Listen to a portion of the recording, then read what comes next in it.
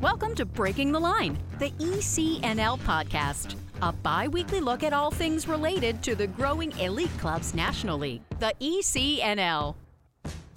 For more information on the ECNL, visit us at www.theecnl.com. Now, here's your host for Breaking the Line, the ECNL podcast, former U.S. Soccer press officer and longtime soccer broadcaster, Dean Linke.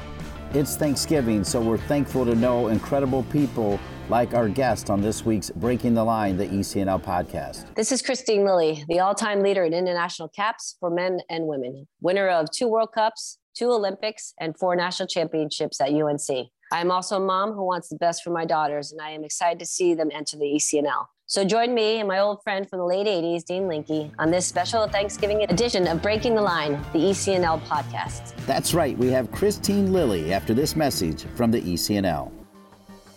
As the game continues to evolve in the United States, the ECNL remains the standard of excellence in youth soccer. The Elite Clubs National League has grown to include over 200 clubs and nearly 50,000 players across the country, with a robust competition platform for teams, educational resources for coaches and clubs, and unparalleled identification and development opportunities for players. Alongside its member clubs, collaborating to create a better future, the ECNL continues to raise the game every day. The ECNL is more than a league. Welcome back to Breaking the Line, the ECNL podcast. Once again, here's Dean. This is the ECNL podcast, our special Thanksgiving edition, and it's such a great honor to be with arguably one of the greatest players the world has ever seen, Kristine Lilly. She was a member of the U.S. women's national team for 23 years and is the most capped football player in the history of the sport, men's or women's, gaining her 354th and final cap against Mexico in a World Cup qualifier in November 2010. Kristine Lilly scored 130 goals for the U.S. national team. She competed as a student athlete at the North Carolina Tar Heels from 89 to 92. During her time there, she won the NCAA Women's Soccer Championship every year she played. She won the Hermann Trophy as a junior in 91. As a senior, she won the Honda Sports Award as the nation's top soccer player.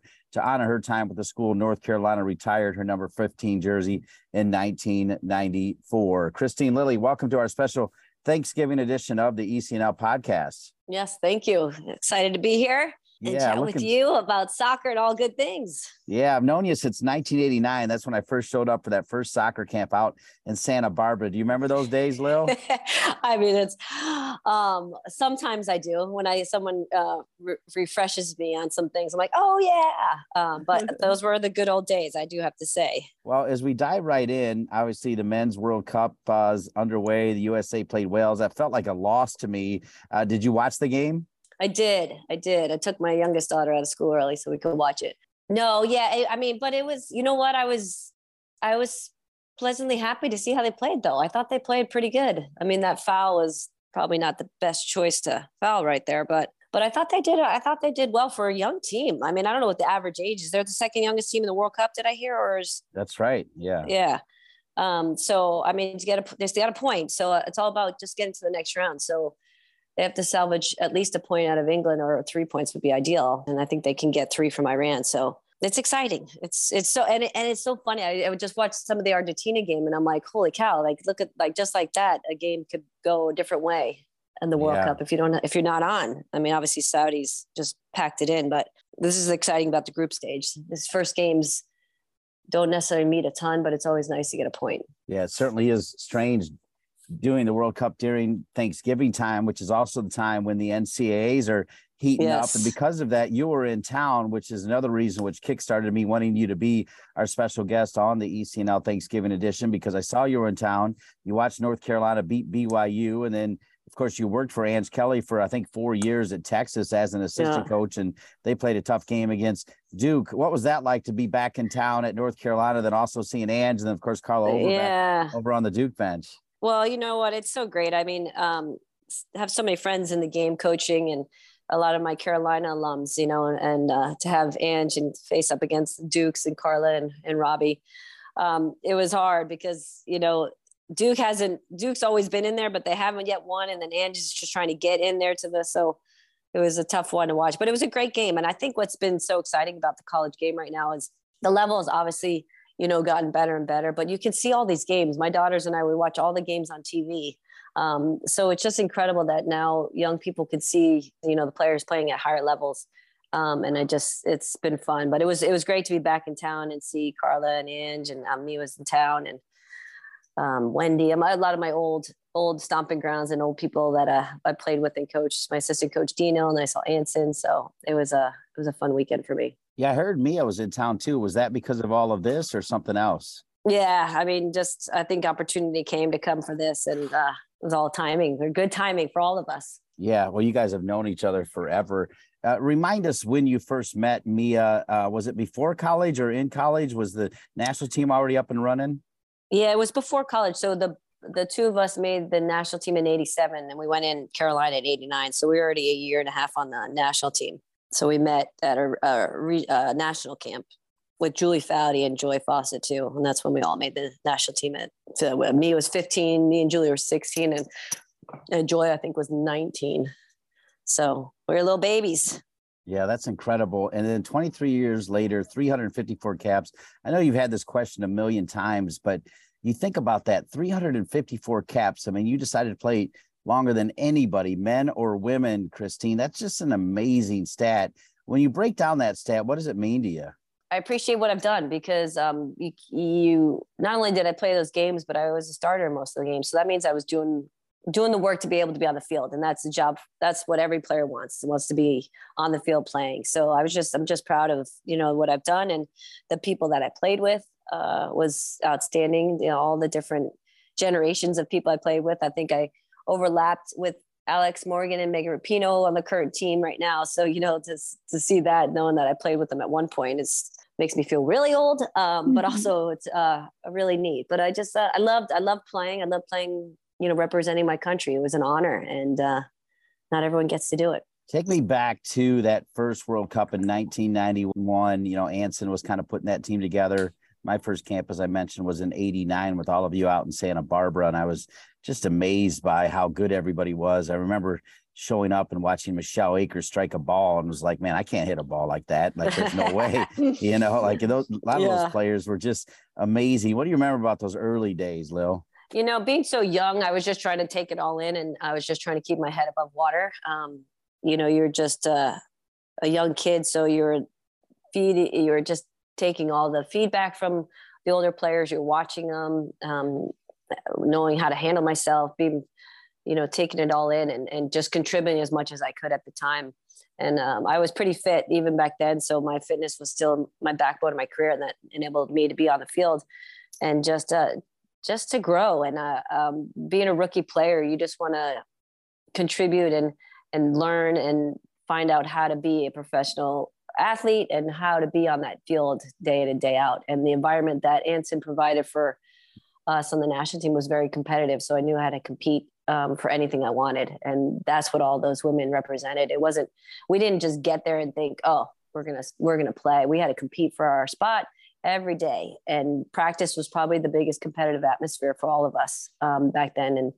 And it helped us all be better, and it helped our team be better. I don't know what your record was at Wilton High School, and I'm not sure how many brothers and sisters you had, and if you played them and won everything. But the way I remember you is you won the 91 World Cup, and I think you won every national championship every year at North Carolina. Do I have that right?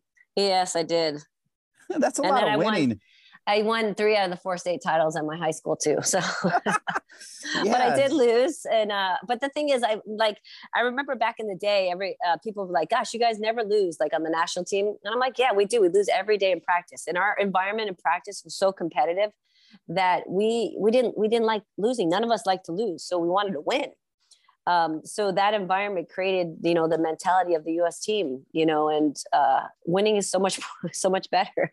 You feel better than losing. But when the tough times, when you do lose, you do learn and you do grow. And I think any time that we lost, we just realized we hated it so much. So we were like, okay, what else do we need to do to help this be successful? So that's what we did. Train. Yeah, train, win. The most capped football player in the history of the sport, men or women, Kristine Lilly. We're going to take a break and be back with segment 2, the ECNL podcast, Breaking the Line with Kristine Lilly.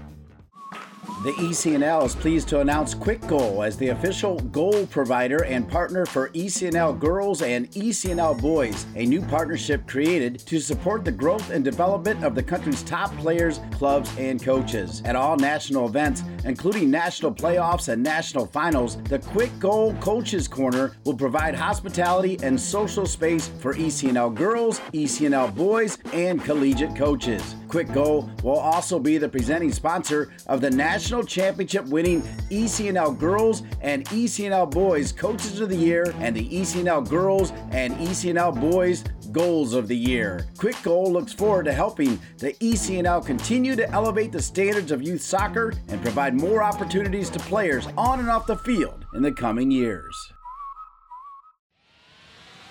Nike is a proud sponsor of ECNL Girls. Nothing can stop what we can do together to bring positive change to our communities.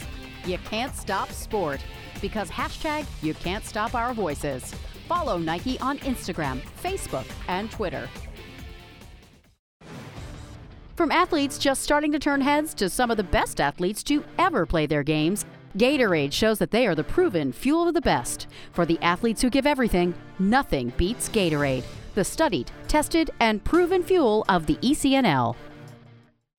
Welcome back to Breaking the Line, the ECNL podcast, our Thanksgiving edition with Kristine Lilly, the most capped player, men or women. I think that's worth bringing up as the Men's World Cup is going on right now, as even there's no man out there that's even close to Kristine Lilly's record. We went to break. We talked about, all that winning that you did at North Carolina with the national team, as you mentioned, at Wilton High School. Talk about when you decided to retire. How hard was that? Because you probably could have played another 10 years, Lil. You look like you could be playing right now. What was it when you looked in the mirror and said, now's the time? Thinking back to that, I had, this is 2010. So I just had my first child in 2008. So after the World Cup in 2007, my husband and I were, I was debating whether I was going to try for the Olympic team or have a baby. And we were like, well, let's try. If we get pregnant, we have a child. If we don't, then I play. Fortunately, either way, it would have been fortunately, we got pregnant. I had my first child in 2008 and I wasn't done. I wasn't ready to hang him up. And I remember, I trained all throughout my pregnancy. And then I remember after having him, like, okay, I still want to play. So I came back for that year. So that was 2009. So they won the gold, and then I came back, and then they started the second pro league. So I got to play in the pro league, which enabled me to have a place to train. And that first year back, I went in with the national team probably 5 months after I had a baby, and I wasn't 100% yet. And I did all right. I played a little bit, and then I didn't get called back in. And I was like, okay. So a little discouraged, but I was playing in the pro league, and I was doing well. And then finally, Pia called me in to a camp. I forget when it was. And like I said earlier, like it's an honor to play for the national team. So when I got the call up, I was like, yeah, I'd love to play. Why wouldn't I? So I went back in, and I think that was maybe the summer. I can't remember exactly. And it was going all right. It was a little bit different role for me. I wasn't, starting or played very much, to be honest with you. And my body was taking a toll, and I was, it was a little harder. So I went through qualifiers, and we qualified. And then my husband and I were at the same predicament because I was, 39. And I was like, if we want to have another child, we got to do it now. So it was the same thing. If I get pregnant, I don't play. And if I don't, then I try out for the World Cup team. I got pregnant. So after that, I remember being like, I don't think I could do this again, try to come back and play. So after I had my second child, instead of playing for the national team, I decided to run a marathon. So that's what I did. I trained for a marathon. Yeah. Well, so it was hard, but it was also at the point I was just tired. I was still playing, I think, pretty well, but I was just tired. Harder to do. You get excited to get up and train. And then, the balance of kids, that was okay, to be honest with you. But I think the competitive edge when like that some practice I didn't do well, or if we didn't win, it wasn't like, I wasn't really upset about it. So I was like, well, maybe I'm losing that competitive edge, and just thought it'd be best to hang it up. So how many years longer did you play than your contemporaries, your peers like Mia and Julie and Carla? And were they like saying, what are you doing out there, Lil? Or were they saying, keep going? No, they were keep going. They were always in my corner. You know, they're like, you're still doing well. They retired. Mia was 04 with Jules and Joy and Mia. Carla was after 2000. So it was another six to 10 years for some of them. Yeah. So that was a little hard in the beginning to go on, just because you looked around the field and I was like, where's all my buddies? But it was great. And I kept going and enjoyed it. Okay. So you have the 2 kids, and then you've kind of dabbled in different things, you know, including the time at Texas, which is a big commitment. To be an assistant coach at a college program, I think is tougher than people realize. I admire great assistant coaches, because you kind of have to, you're not necessarily in the limelight, but you got to do all the work. I mean, one person I definitely admire is Carla Overbeck. She's done it for 31 years and has never sought the limelight. Yeah. What was that like at Texas, and what made you decide that, 4 years or so? I think that was I think you did it for 4 years, right? Just under. It was, just under 3. You know, I wanted to give it a try. I had never coached that level. I mean, mainly all my coaching is young kids at camp. So I was like, you know what? My husband and I were like, let's give it a try. The kids were young. So it was easy to get up and move. Or sort of easy. And then I did it, and it was fun. It is a lot of work. I mean, just the call, you never downtime. And I didn't have to do as much as normal assistants do. Ange wanted me more like with the players, and, so I wasn't doing a lot of the grunt work that a lot of assistants do. But I think in the part of me, I like younger kids. I like coaching younger kids. So I think after the 3rd year, my husband and I, we're like, well, he could get his fire position back within 5 years. So we're like, and the family was back here. And so we decided to go back home to closer to family. However, now that it's winter, I'm kind of missing the warm weather of Texas right now. Absolutely. So it was a great experience. I loved coaching with Ange. Texas was a great university, and all the players that I was able to work with, it was really a lot of fun. Well, you started a soccer academy. Is that still going? Do you still have your soccer academy going? What's it called, and where can people learn more about it? Yeah, so it's the Christy and Lily Soccer Academy. Basically, it's a camp. I started in 95, so I've been doing it for, I can't even do the math, how long I've been doing it. Almost 25 years now, maybe. We have almost 30 years. Yeah, almost 30 years. Wow. And I just run camps in the summer. I do them in Connecticut and I do them in Massachusetts. And it's great. I get, 100 something kids for a week. And I get a lot of my kids have all done the camp. Now my oldest is kind of aging out, so she's going to help coach. And a lot of players that I've trained throughout the camp, they've come back and could be big coaches as well. So it's just a way for me to give back to my hometown where I grew up, and then, reach a lot of young people, and hopefully give them experience where they're enjoying the game and getting a little bit better in the week they're with me. You're also doing a lot of those camps with Mia and Tish, right? What is that camp called, and what's that about? So we also have the Team First Soccer Academy. So we started that in 2010. Right when I retired, and we were trying to figure out, me, Tish, Ange, and Mia, we're trying to figure out a way where we could get to see each other because we weren't seeing each other anymore. So we're like, well, let's do something with soccer. So we're like, well, let's start doing a camp. So we got together to do this company, and we travel around the country, and we've been to actually Iraq too, and did a training course. Tish and I went over there for Team First and trained some coaches and trained kids to show them the curriculum that we use to help them in their the war-stricken areas down there, which was amazing. And we've been as far as Alaska, California, New Jersey, Florida. We've been all over the country training kids, and it's an opportunity for us to share. It's really kind of a unique thing because you're getting 3 great players, but you're getting experience from us that is so different. We all ended up on the national team, but our stories are similar, but like our personalities are different. So I think what the kids can get from us is they can identify with one of us maybe a little bit more. Maybe there's a forward that identifies with Mia, or a midfielder, a center midfield like Tish, or an outside midi like me. So I think they get an environment where they see these players that have reached the highest level, and then now sharing it, and they do have fun. Like we laugh a lot. And we show that you can work hard, you can have fun, and you can be successful. And that's kind of what we want to give those kids an opportunity to feel. A little tougher question as it relates to personality, because the way I remember it, and I think it's been written about a little bit, is as you were coming up, it was Mia Hamm and Kristine Lilly, these two great players that were winning all of the awards. They were also great friends. But I got to imagine that it's not always easy. And I feel like I remember sometimes Mia deferring to you deferring to Mia, or something along those lines. Like, how hard was that, Kristine? How can you put that into perspective as you guys form your friendship? But a lot of times when somebody's great, they want to be the greatest, right? And you two guys were sort of neck and neck. You know, maybe Mia stepped up with the commercials and everything else. Did that ever affect you at all? Just talk about that dynamic. Yeah. You know, I think what's kind of neat, especially for young girls, you know, you're always comparing yourselves. And I think in the beginning for Mia and I, you know, young on the national team, we were just trying to find our footing. So we relied on each other, you know, support. And to this day, we still do. And I think I never really remember either of us wanting to be better than the other.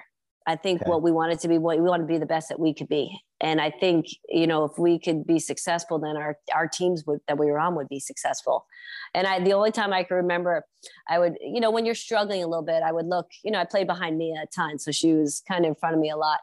And some days I'm like, gosh, I can't do that. I can't, you know, cut the ball on the dime and then cut again and cut again. Maybe I should try that. You know, so I would try to work on some things that Mia was really good at. And I wasn't being very successful. And I was thinking, I can't do what Mia does, but I can run up and down field. I could, you know, I could play make with her. I could do a great cross.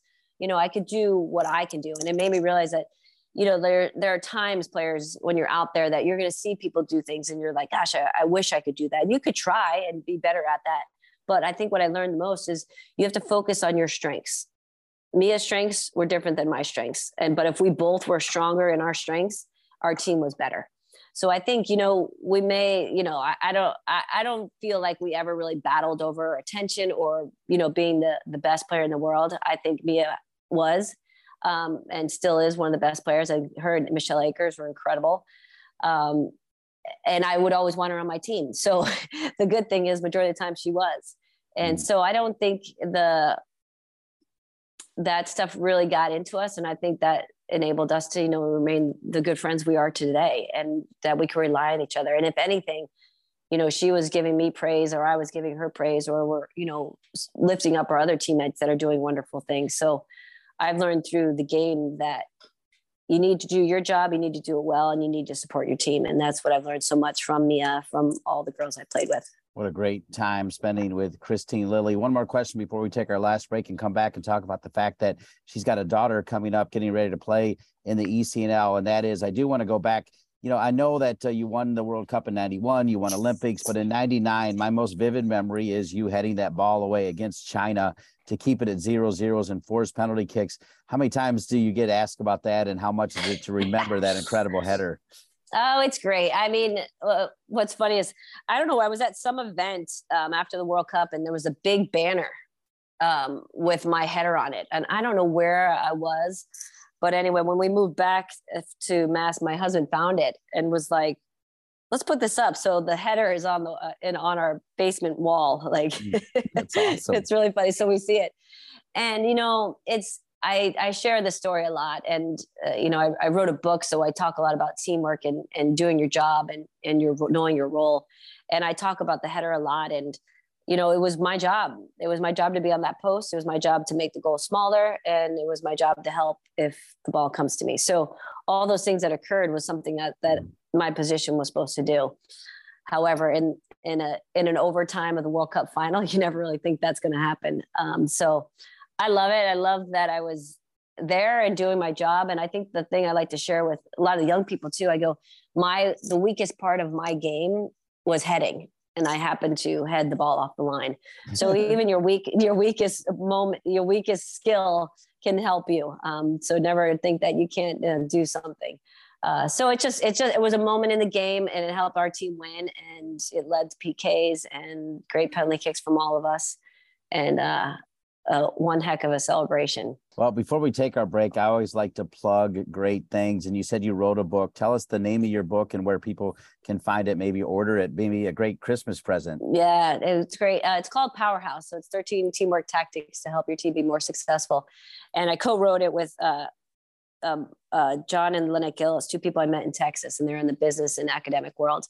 And basically it's just sharing the success of the U.S. women's national team, and why we were successful, and taking those tactics to help organizations and teams and groups to be more successful. So you can get it at Amazon. You can email me at christinelillysa@gmail, and I can sign one and send to you. But yeah, it's a great book. Each chapter tells a story each chapter is about one of my former teammates, and it highlights, their strength and their tactic, whether it's communication, culture, chemistry, selecting your team. Those are all the titles of the chapters. And all my great teammates contributed to it, from Carla to Mia to Abby to Brandy. So it's really kind of a great read. Say the book one more time, nice and slow. Powerhouse. Just Powerhouse. That works. Just okay. Powerhouse. All right. Powerhouse. Yeah. Powerhouse. Speaking of powerhouses, Kristine Lilly is a powerhouse. We'll take one more break and we'll talk about the ECNL. Her daughter is getting ready to play for the ECNL, which is really cool. And she's the perfect guest for our Thanksgiving edition. We're certainly thankful for all that Kristine Lilly has done for the game in our country and around the world. This is Breaking the Line, the ECNL podcast.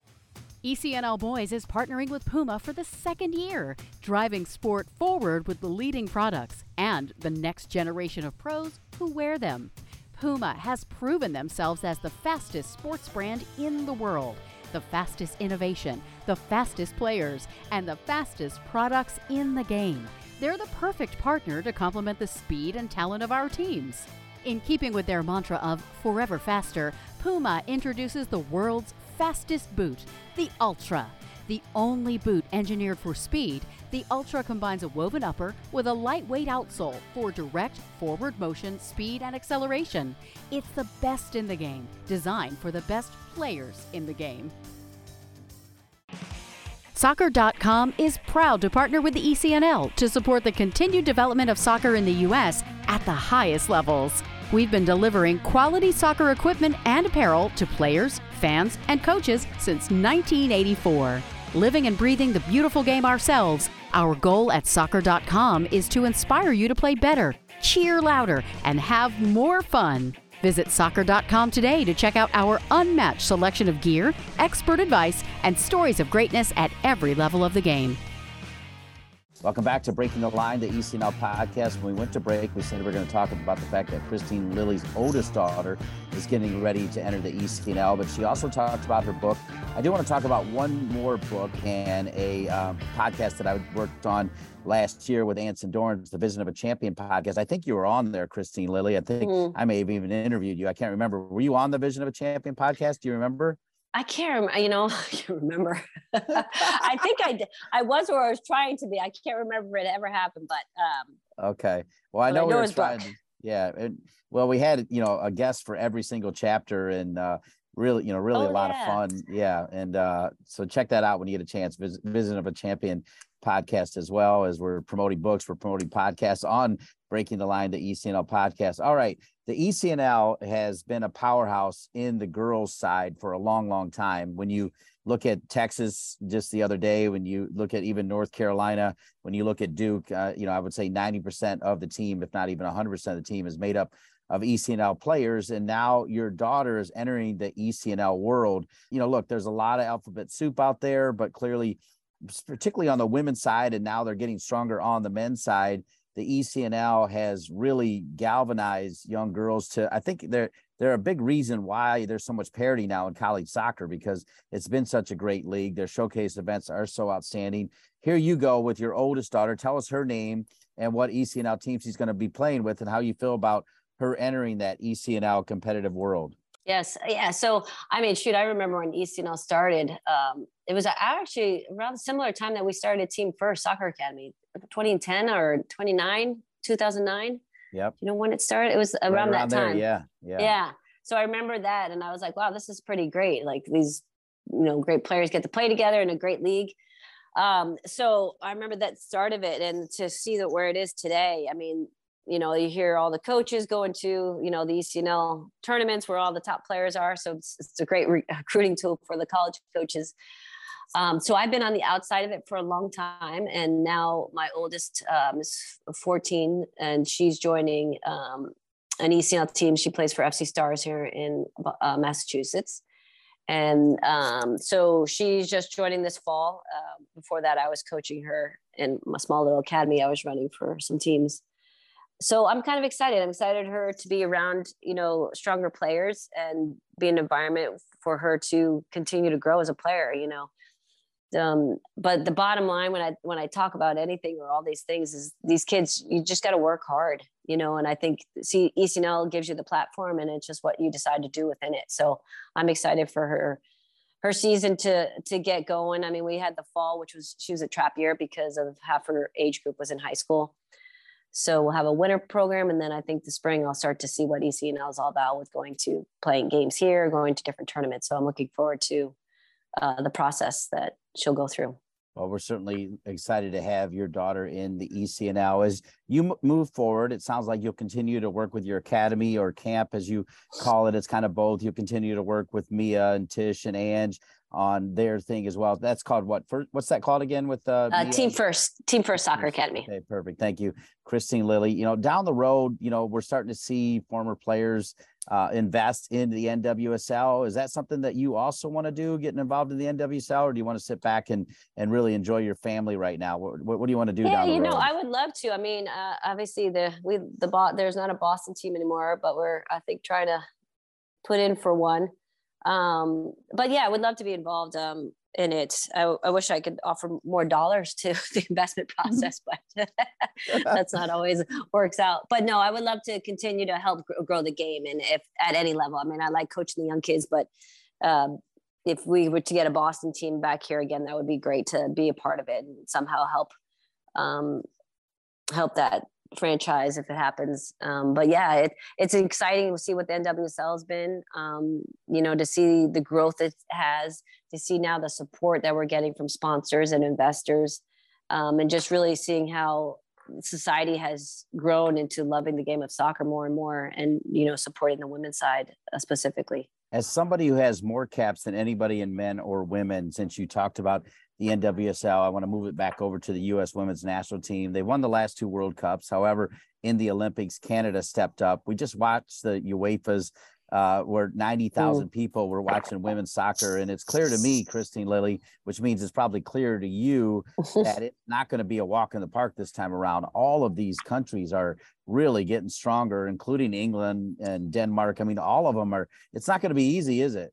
No, you know what? It never is. Although I think it's getting more hard because obviously the World Cup is expanding. You know, there's more teams in the World Cup now than we have. I mean, our first World Cup, I think there was 12 teams. I think there was 3 groups of 4, to be honest with you. So, you know, to see now that it's getting, I think it was up to 32 the last World Cup. They keep adding it. I can't forget what the numbers are at.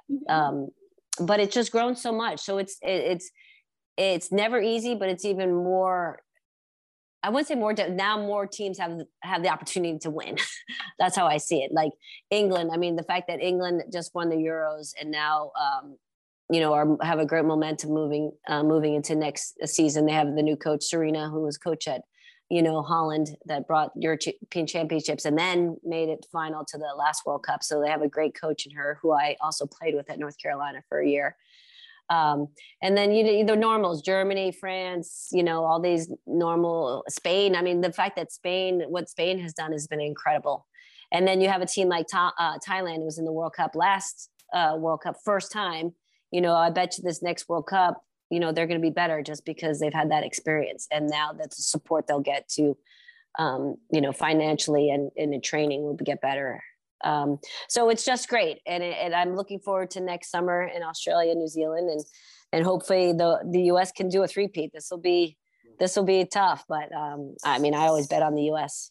Another former player, teammate of yours, I'm not sure if you played with her at North Carolina or if you crossed over, but Cindy Parlow-Cone as the president of U.S. Soccer, doing great work for equal pay. What's your comment on the equal pay situation now and all that progress they've made?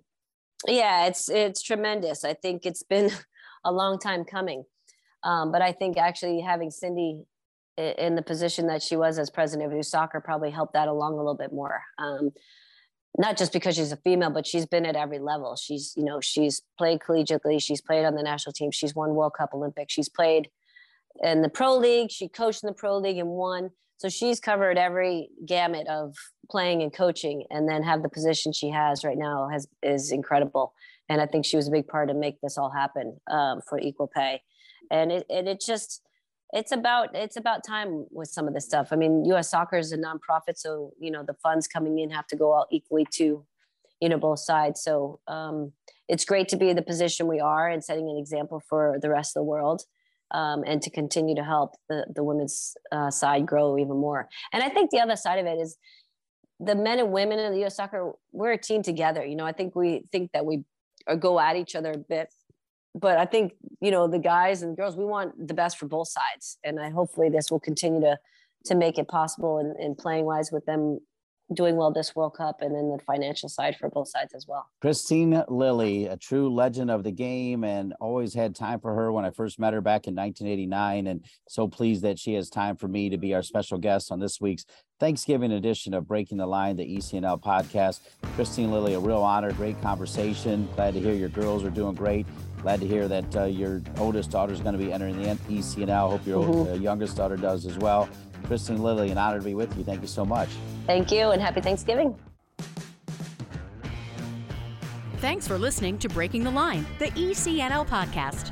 For more information on the ECNL, visit us at www.theecnl.com. And if you have a suggestion for the show or a great idea for a guest, please email us at info@theecnl.com. Breaking the Line, the ECNL podcast, is an ECNL production. ECNL, more than a league.